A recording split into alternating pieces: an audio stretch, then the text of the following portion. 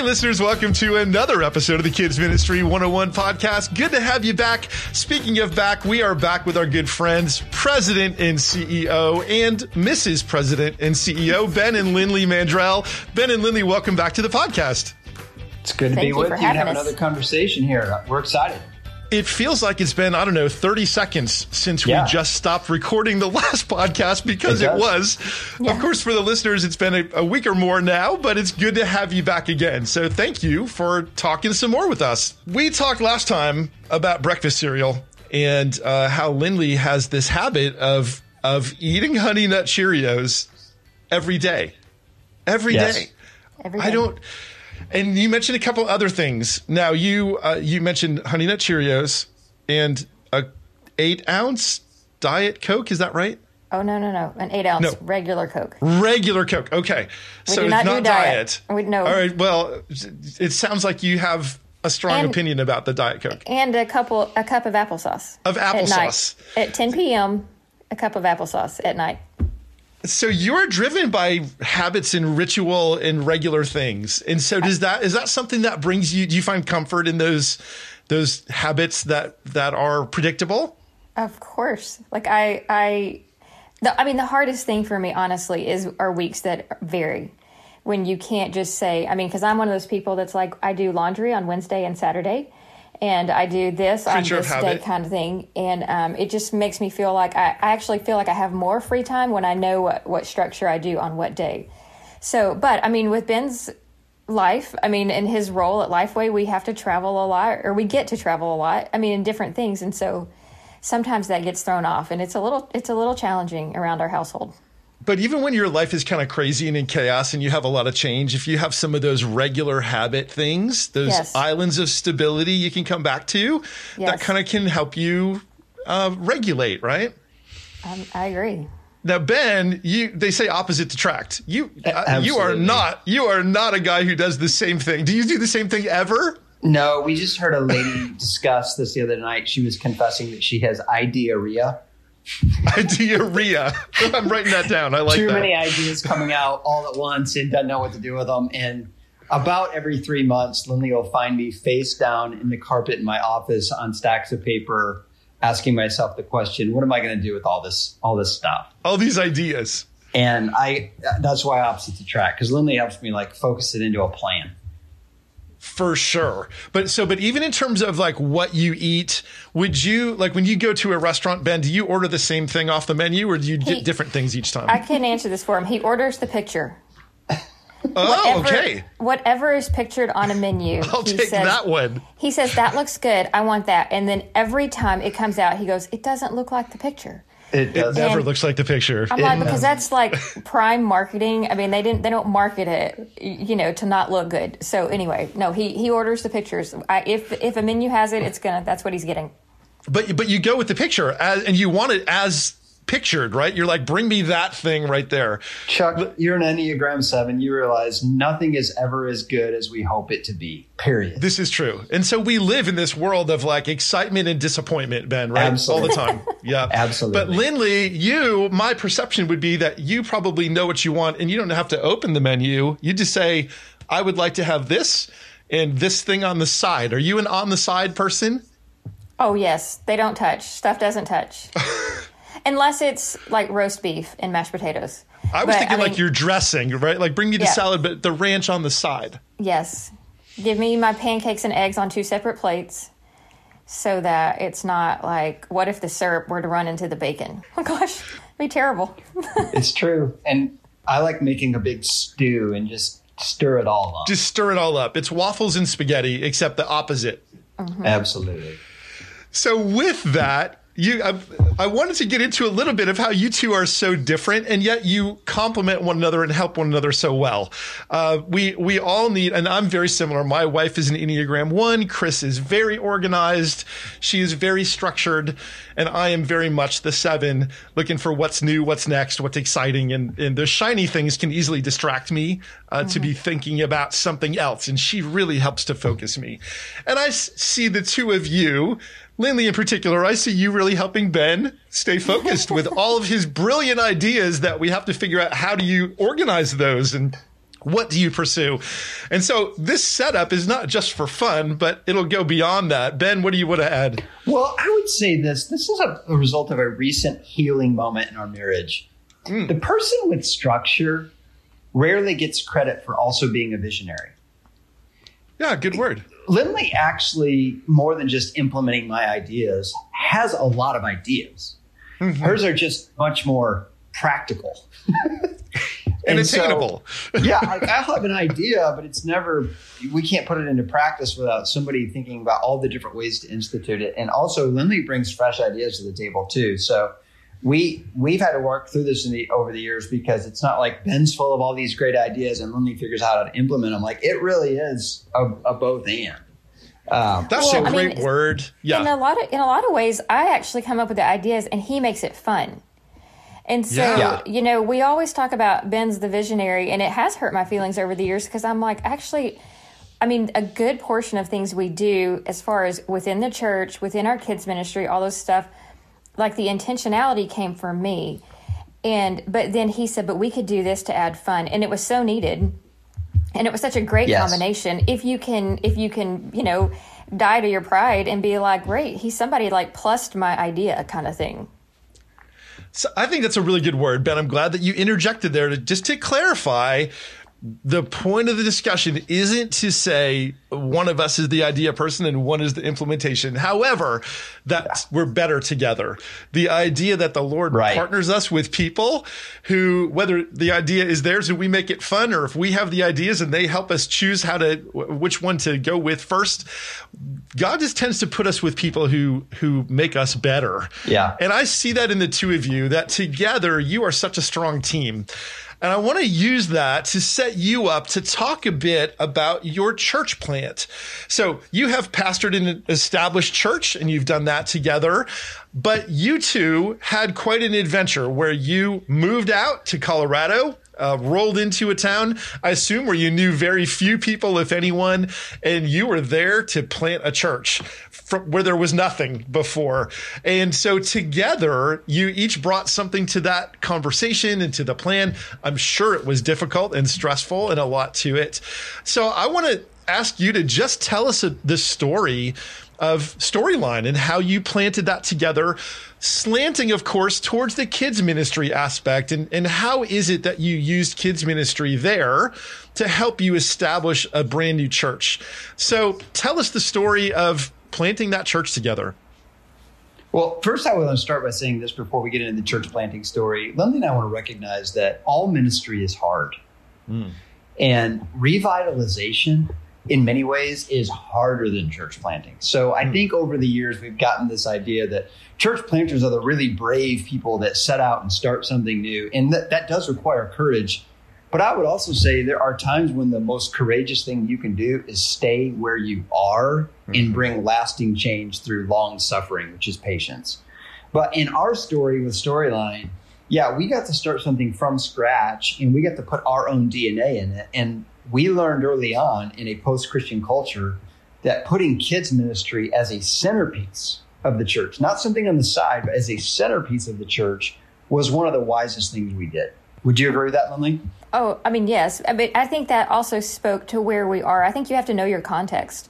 We were in an area that we purposely planted in a suburban area. We had 4 elementary schools at that time. So we knew that we were not downtown urban people. That was not the context. And so I think people sometimes just misidentify who they're trying to reach in different places. And so, we really did the study to know ahead of time where we were going. And then we knew that we wanted a church that, because of our kids' ages and what they needed, we wanted a church that was just drawing families. So we did not have a good college ministry. There was no colleges anywhere near us. We didn't have a great singles ministry. There was not, we lived in a dual income sort of area. And so, we just knew going in, if the kids ministry did not connect with the community, the church wasn't going to thrive, because that's all that we had around us. Well said. Because you do have to pick what you're going to focus on. And we loved doing college ministry. We were in a college town before we moved out to Arvada, but we realized that this is not college territory. This is young family territory. So to be relevant to them is to think about what we could do to help their kids. So how did you approach that then? As you're walking in, you're looking for spaces to meet. How was kids ministry an influence on the facility that you chose? And then how did you go about establishing a team and building out a strategy for your kids ministry? Well, I mean, initially we lived right behind an elementary school. And that was our target. Because, I mean, we just feel like it is important to go to church and to reach people right around you. Not ones that are 20, 30 minutes away. I mean, just the people that you're always going to come into contact with. So we targeted the elementary school right behind us. And we didn't get it at first. I mean, Ben has just horror stories of trying to get into that elementary school. But we did finally, God did open that door. And that's exactly what we just kind of went in knowing what we wanted, because we wanted the people on our street. Like, that's how we began, is like, what are the people on our street going to feel comfortable with? Well, they already are comfortable with that school. They're familiar with it. They've walked those halls. And so to come in again to a church setting doesn't feel altogether unusual, as opposed to, we were offered at the early onset an old church on a different street, kind of far away.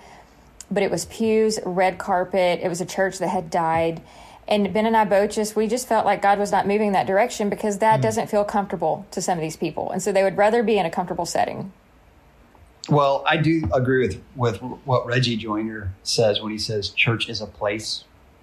Like it or not, people associate place with church. And when people walk into an elementary school and they can see the amount of hours you spent preparing a classroom, turning it into a space for children, people love to enter a prepared atmosphere. So early on for us, it meant creating really clean classrooms with cool pipe and drape, fun things on the floor, toys sitting out. And Lindley was meticulous about making sure every room set up was just right when kids were walking in. It was a big deal at first to make a positive first impression with families.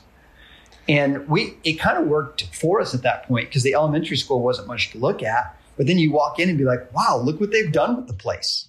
It creates credibility. I think people underestimate aesthetics. And I mean, call me shallow, whatever you want. I just think eye candy is appealing to human beings. And so I think, we go into buildings all the time. We actually have a podcast on the Glass House coming out next week or 2 weeks from now about aesthetics in church. And I just think kids ministry, there is so much you can do to a space to make it feel more appealing to kids and families at very cheap. Like, we had no money, and so I'm not coming at this from, like, I think people sometimes think that I'm coming from, like, this big budget dollar, and we don't have $50,000 to change it. But, you can do so much with so little, and I think, too, that we underestimate, like, our entire kids ministry was decked out in IKEA stuff that we made look good, and people kind of snubbed their nose at me a little bit originally, but I was like, this is not doctor's office furniture that people sit on every day. Like, they're literally in here like twice a week, maybe. And so, and in 5 years, all styles change anyway. So if you're not changing your stuff every few years as is, then you're immediately irrelevant. And so why spend tons of money on like high quality things, unless you have a course of daycare in your church, that kind of thing. But for the most part, go to IKEA and get some cool things. But even meeting in an elementary school, and I know we have a lot of listeners out there who are in mobile churches where they're loading in early on a Sunday morning, and then they're setting everything up, doing church, and then tearing it back down and loading it into a truck or a storage container or a trailer that they lock up in the parking lot for the week, and then doing it again and again. That can be exhausting. Absolutely, it is. But the details, just as you said, adding a little bit of extra decor or something that can make that feel less temporary or more appealing, there's a lot of wisdom in that. And there's a lot of folks who are struggling through where you've been. Then, so once you move to a space of your own, what did you look for in a space of your own? We took a totally different approach in how we decorated our church in a secular area, and it worked. I'll let Lindy speak to it because she was the master designer.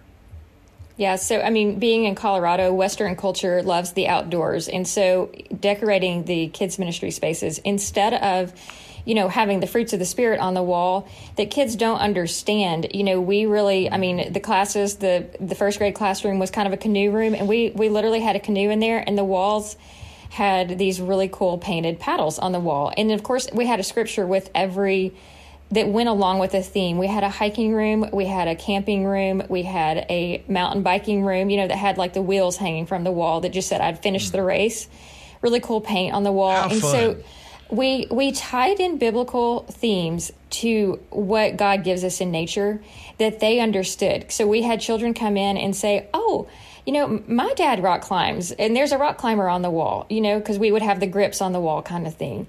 And so they just immediately could connect instead of being like, what's that big boat with a rainbow over it? Which is not bad because it does lead to questions, but they don't connect with it immediately. And it's not really recognizable, right? The old school art of Noah's Ark is what you're talking about, right? Yes. I mean, but they all get a canoe. Yes. So, we just tried to connect with where we were.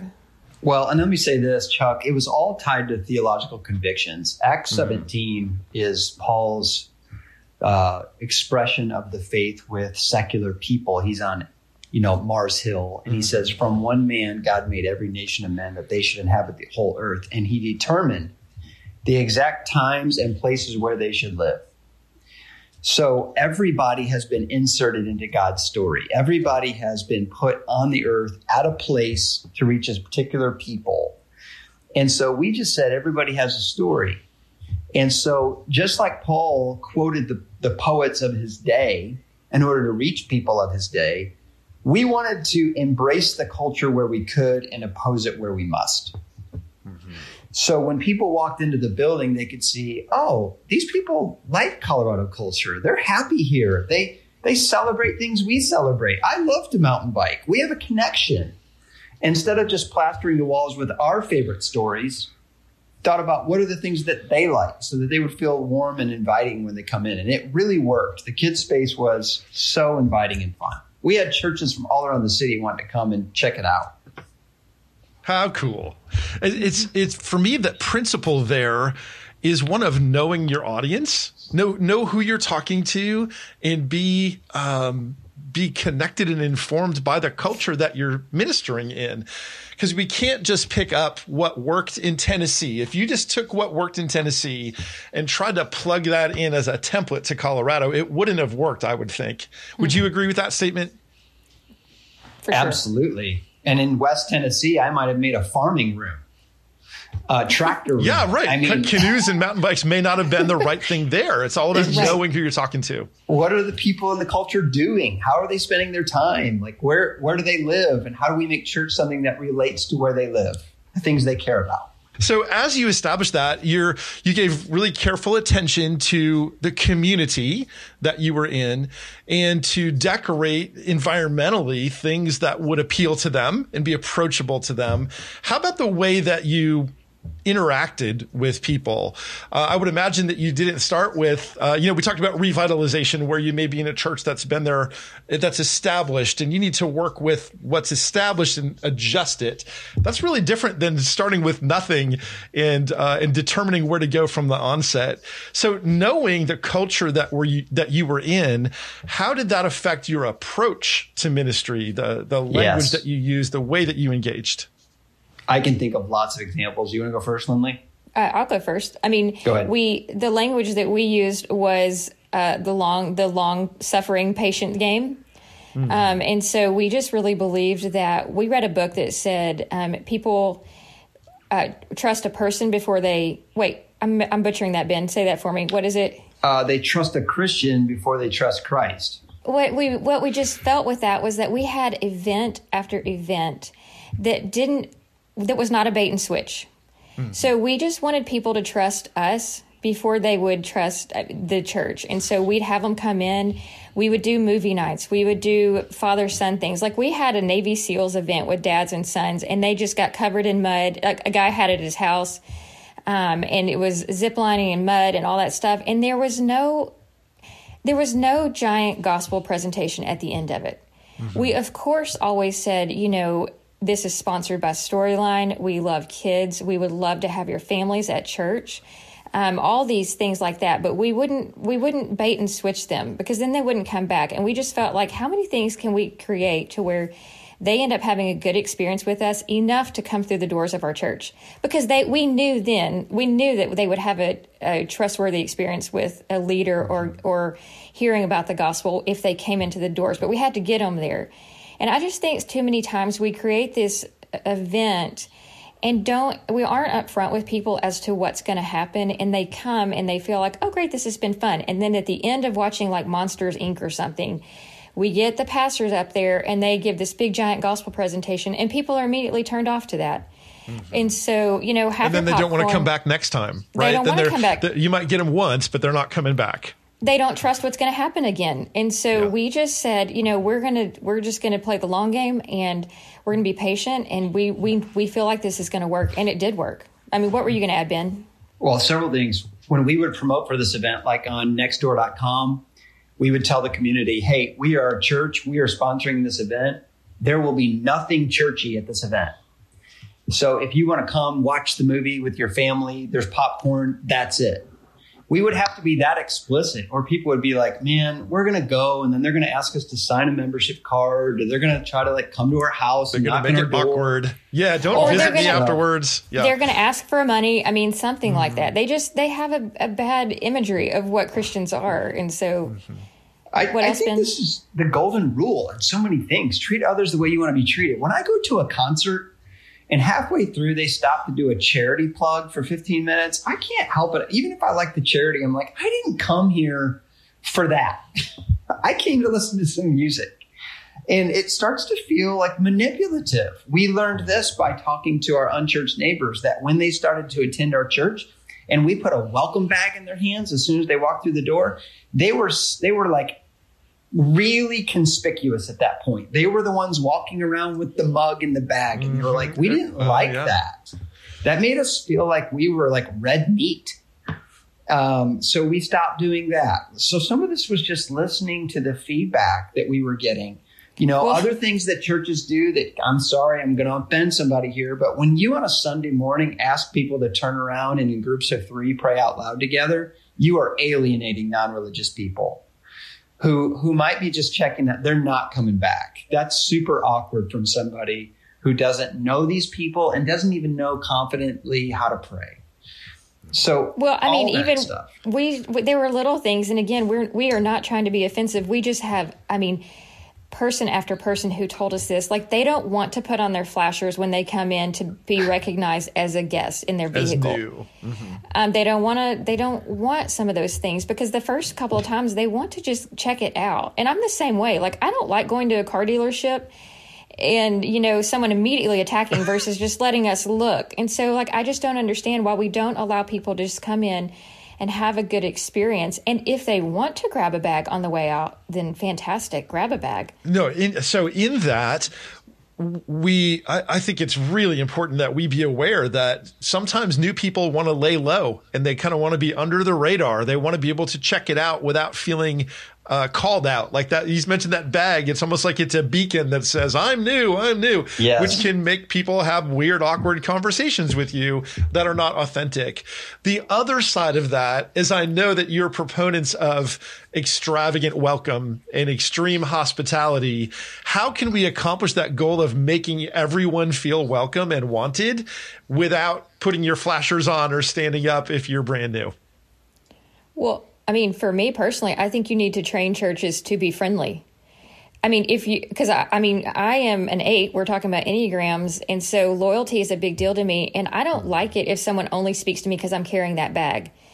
Like, I want it to be to walk into a church. Like, there was about a year ago, Ben spoke at a church, and I'm not kidding you, from sitting down to leaving, not a single person talked to me or the kids. Not a single hello, not a single anything. And afterwards, they knew who we were. And I'm not saying they knew who we were as in like we were some big thing. They knew he was the preacher. And so no one even said, oh, I enjoyed that, or I didn't enjoy it, or anything. And so I think that's a cultural problem. And so for me, like, I don't like it if someone is only talking to me because I'm carrying that bag. I feel like I would rather go in kind of as a secret shopper and see, well, how many people spoke to me as is. And if your church isn't friendly, like, that's a leadership problem. Like, the leaders need to be training people how to be friendly. Well, so you mentioned that word culture. You know, we've all heard the phrase culture eats strategy for breakfast, right? There's all these new visitor strategies, but really nothing is more compelling than a culture that is just warm and friendly and loving. And especially from where we sit in the kids space, we have opportunities for first time families to come and drop their kids off. And we have a moment to interact with them. That's a very natural opportunity to engage with a visitor that's not contrived. It's just a part of drop off and pickup. And so for our kids teams to be challenged and coached and encouraged to be hospitable and welcoming and to look for those new people, not in a way that makes them feel uncomfortable, but in a way that we can intentionally greet them in an authentic way. And that's a part of the culture we need to create, is it not? It is. And this gets really controversial, Chuck, because opinions are all over the map on this. But for us in our setting, we had to be careful how we did communion. If we had something that really made unchurched people feel embarrassed, we would try to figure out how do we accomplish the purpose without embarrassing them. So, for example, communion might be a really clear talk of saying, hey, this is what this is. This is why we practice it. If you're still checking out Jesus, we don't want you to feel weird at all about passing on the elements today. But this is something that was designed for Christians who have made a commitment to Christ, but being very intentional about the language there. There were even times where we said, hey, we're going to have communion. And as we stand to sing, if you'd like to slip out and you don't want to participate in this because it's for people, we would figure out ways to let them discreetly go out to the lobby and find more information about the church. You just have to start thinking like an unchurched person. And this is a moment when people are going to look at me funny, and I don't like that. Nobody likes that. So how do you eliminate those obstacles as much as possible? I think communion is a great example in big church, in the adult space, where we need to be aware of that. Lindley, what are some of those things in the kids area that we might need to be aware of that we may unintentionally do that could make a kid feel like they don't belong? I can give you one. Lindley was great at this. Kids do not like to walk into a chaotic room. And everybody's running around crazy. There's nothing immediately for my hands to do.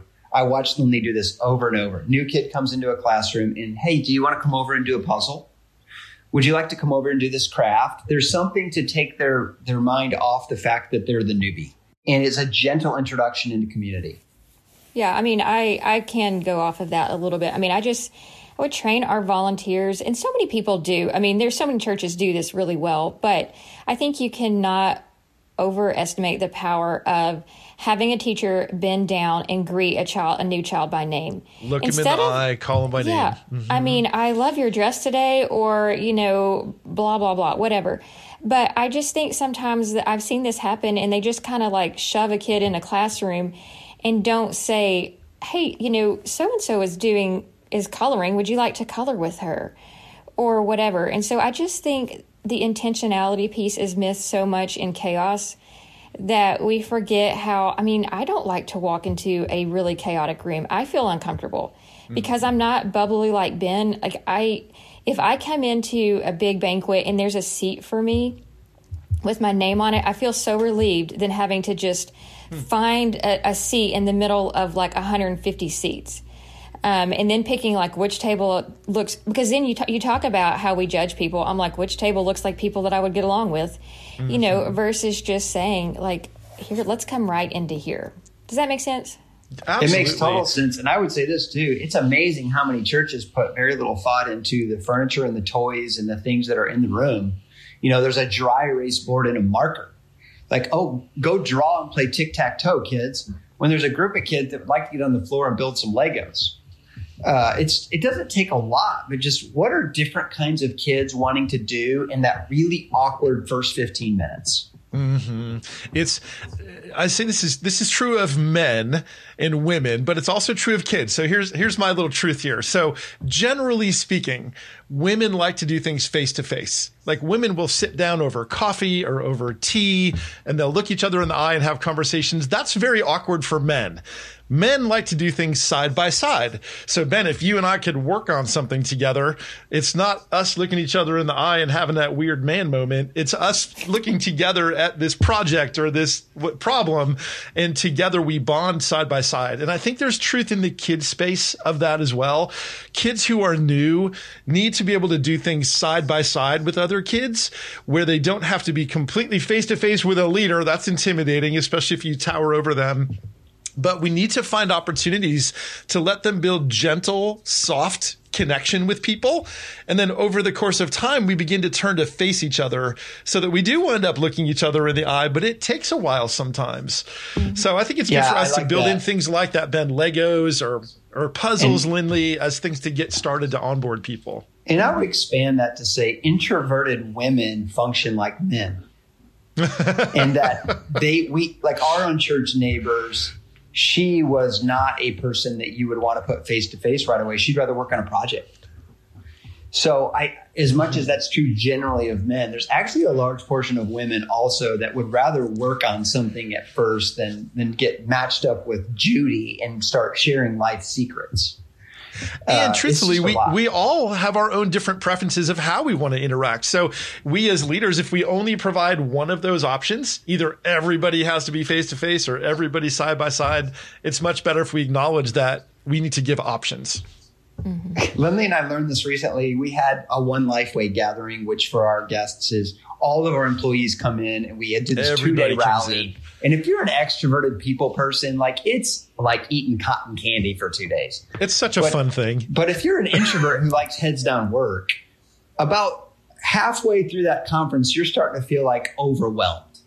So we had a service project planned during a lunch hour where people would assemble things that would be sent to some different ministries. And Lindley noticed that the introverts showed up like 45 minutes early. They ate quickly and got into the room where they could start assembling things because it gave them a sense of like productivity and just release from the constant social interaction. And there are a lot of people in the church and a lot of kids in the church. They just feel better when they're immediately put into some kind of meaningful activity rather than just running around the room. Well, I think that we don't do our churches any service anymore to just assume that every child, because they're a child, they love fun and they love to be wild and crazy. I mean, we have 4 kids who are all so different, coming from the same parents, and every person out there has the same story. Like everybody's kids are all the same, are all so different.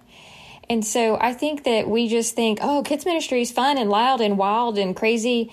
And, now even as we become more medically advanced, we're hearing of like sensory disorders and, ADD things, stuff that we just didn't hear about as much growing up. And so, but we're not changing fast enough to say, for the child who comes in and it's really loud and the kid and the parent can't get them to come into the classroom, like how are we training our leaders to say, what do you do with that child who's like, I can't come in, it's too loud?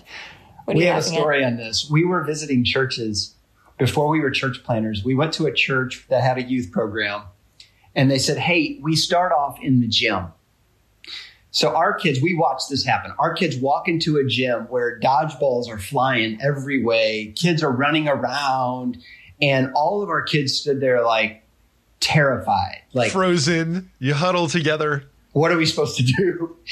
And it was a perfect example of what she's talking about of even our kids, who I think are pretty outgoing kids, in a new environment, they shell up. And so how do you create a safe space for kids? And parents appreciate that too. I think a great word from this whole thing is I'm just thinking through all that we've covered about the community you serve in, the culture that you're ministering in, the way that you address and acknowledge newcomers. For me, it all comes back to the need that we have in the church to raise awareness for awareness. We need to be aware that not everyone is the same. We need to be aware of the context we're in and of the individual who's right in front of us. And so if we try to templatize any of that, we're going to miss the personal touch that really is what ministry is all about. It's all about the individual connection. And we come to Christ one by one, right? And so that's very individualized. And when you reach a kid in a non-religious community, you have to do things differently. You got to think differently. So, for example, after kids camp, when we would have kids pray to receive Christ at our gospel presentations, we would want to notify the parents that a kid has made a spiritual decision. But we had to be really careful on how that letter was written. To write a letter to a non-religious person and say, hey, Susan received Jesus, and we're so excited that we'd like to see her baptized. Well, that terrifies a non-religious person. But a letter that says, we want to let you know that we've been teaching the teachings of Jesus, and Susan has shown an interest in what it means to be a follower of Jesus. If you'd like to be a part of a conversation about that, here's how you can follow up with us. And we'd love to explain to you what that means. Yeah, exactly. And it was written in a very gentle tone so that you're not coming across as manipulative to a kid. And their parents don't appreciate that. So you just have to start thinking from a different lens than when you're reaching a church audience. Lindley and Ben Mandrell, thank you guys. It's so good to have you back on. Thanks for sharing with us today. It's been a blast to be on, Chuck. Thank you. Well, listeners, go get your Honey Nut Cheerios and pack your bags and bring them with you to the Etch Conference. The Etch Next Gen Ministry Conference is happening this October 3rd through 5th here in our hometown of Nashville. Etch Conference is more than just a conference. It's a place where you can connect and network and get to know real people and the real people of Lifeway, including Ben and Lindley Mandrell, who will be with us. Buzz over to etchconference.com. Get signed up today. Don't come alone would be my word to you. Bring your friends, bring your team, bring your preschool kids, middle school and high school teams. We have something for everyone, and we would love to see you at this year's Etch Conference. Again, October 3rd through 5th in Nashville, and information available at etchconference.com. Thank you for listening today. We'll see you back again soon for another episode of the Kids Ministry 101 podcast.